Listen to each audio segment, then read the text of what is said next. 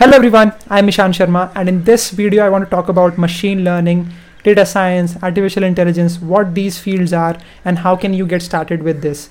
Okay, so yeah, let's get into the video.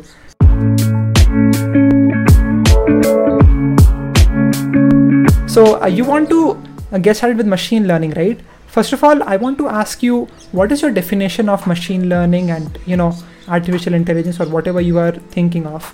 Well, what most people think is that artificial intelligence is creating a synthetic human being, okay?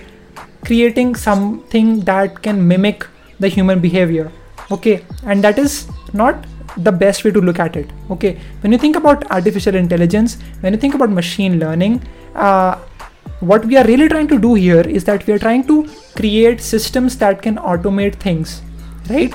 Let's just take an example of a self-driving car. The self-driving car will be a feature that would try to learn something that humans do, which is driving a car, right? And it would try to perfect it at a point at which we humans would not have to interfere, and we can automate this particular thing, because it is tedious if you are going on for a long drive or something, but this can get tedious. Okay, so we have automated that using self-driving cars, and we are doing research for it right now as well. But what we are really trying to do over here is that we are trying to reduce human effort, right? When the machine will be driving the car, the human being can do something else in that particular time. That could be checking emails or like whatever that person wants to do. But the main point here is to reduce human effort, right? That's what we've been doing since the beginning of the whole tech renaissance. Okay, so yeah, that is something that is really important for you to understand. Next, let's talk about how can you get started. First of all, you need to understand that you have to master a language. Okay, you have to master a programming language in which you can code, in which you can make these applications, you can make these models, right? The most famous language that you can learn is Python, right? Python is the most omnipresent language. It is the most easiest to learn, and you will have a lot of fun learning that language. I myself learned it a year ago, and I really enjoy it even to this date, right? So first of all, learn Python. Okay, you can take up a Udemy course on Python. They are really great, and yeah, just learn Python and understand how it works. Make a couple of projects so that you understand how to implement Python on a project. And once you've done that, once you've understood how a language works, what are the things like functions and loops and object-oriented programming, once you know these concepts, then you can move on to learning about machine learning and data science. Then you have to learn about some libraries that are offered by Python, right? These are NumPy, and the second one is called as Pandas, the third one is called as Matplotlib. These libraries allow you to do some crunching up the numbers, you can call it. But basically we have a lot of data, right? Basically what happens is that with machine learning we have lots of data about something, and we want to give that data to the system, to the PC, and then we wanted to learn and find patterns inside of that data, so that the next time when that system sees a question, then they can understand the patterns over there, and then they can find out the answer to the problem, right? So I think that is really important. Understand how NumPy, Pandas, and Matplotlib work. Make some projects. Use Kaggle. Kaggle is a great resource for you to find some data sets. Just read through the data sets, what all attributes they have, how can you use certain attributes to predict something, right? Just do that. And once you've done that, there are two to three options for you that you can choose. So you have Pytorch, you have Tensorflow, and then you have scikit-learn, right? These are a few libraries that enable you to do a lot more operations, and yeah, these are just more efficient, and these are just great ways for you to write code and build machine learning models.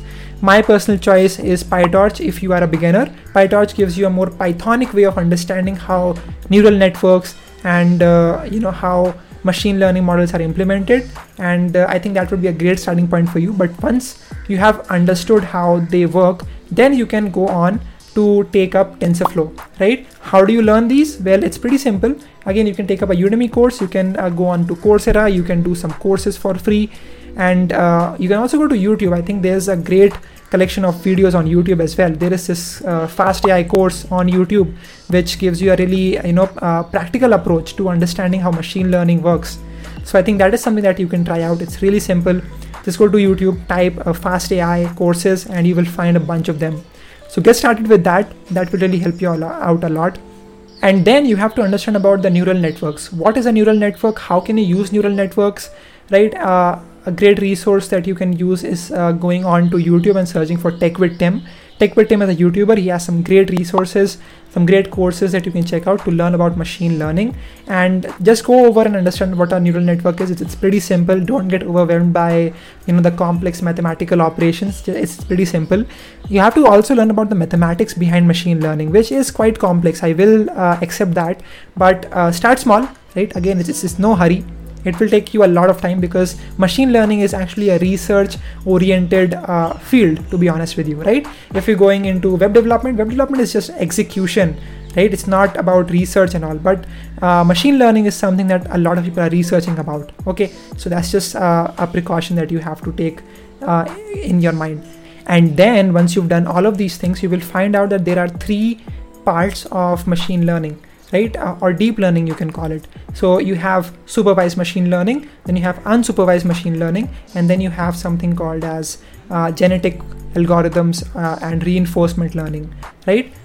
Don't get overwhelmed. Again, as I said before, just go to supervised machine learning, learn those step by step, logistic regression, polynomial regression, just learn every single topic one by one, make notes, and make sure that you are making projects as well and host them on GitHub, right? That is a great practice that you can always follow. But do that, then you'll go to unsupervised machine learning, do those, make some projects, host them on GitHub. That's just how it goes, right? I hope you understand that. And once you've done that, then you can move on to create some projects. Okay, find out the most common and the most famous data sets. You have the Titanic dataset from Kaggle, you have the MNIST dataset, you have CFAR10 dataset. Just search up about these datasets online and you will find tons of resources about them. Just read up on them, download them maybe, and just try to look up and understand what all is there.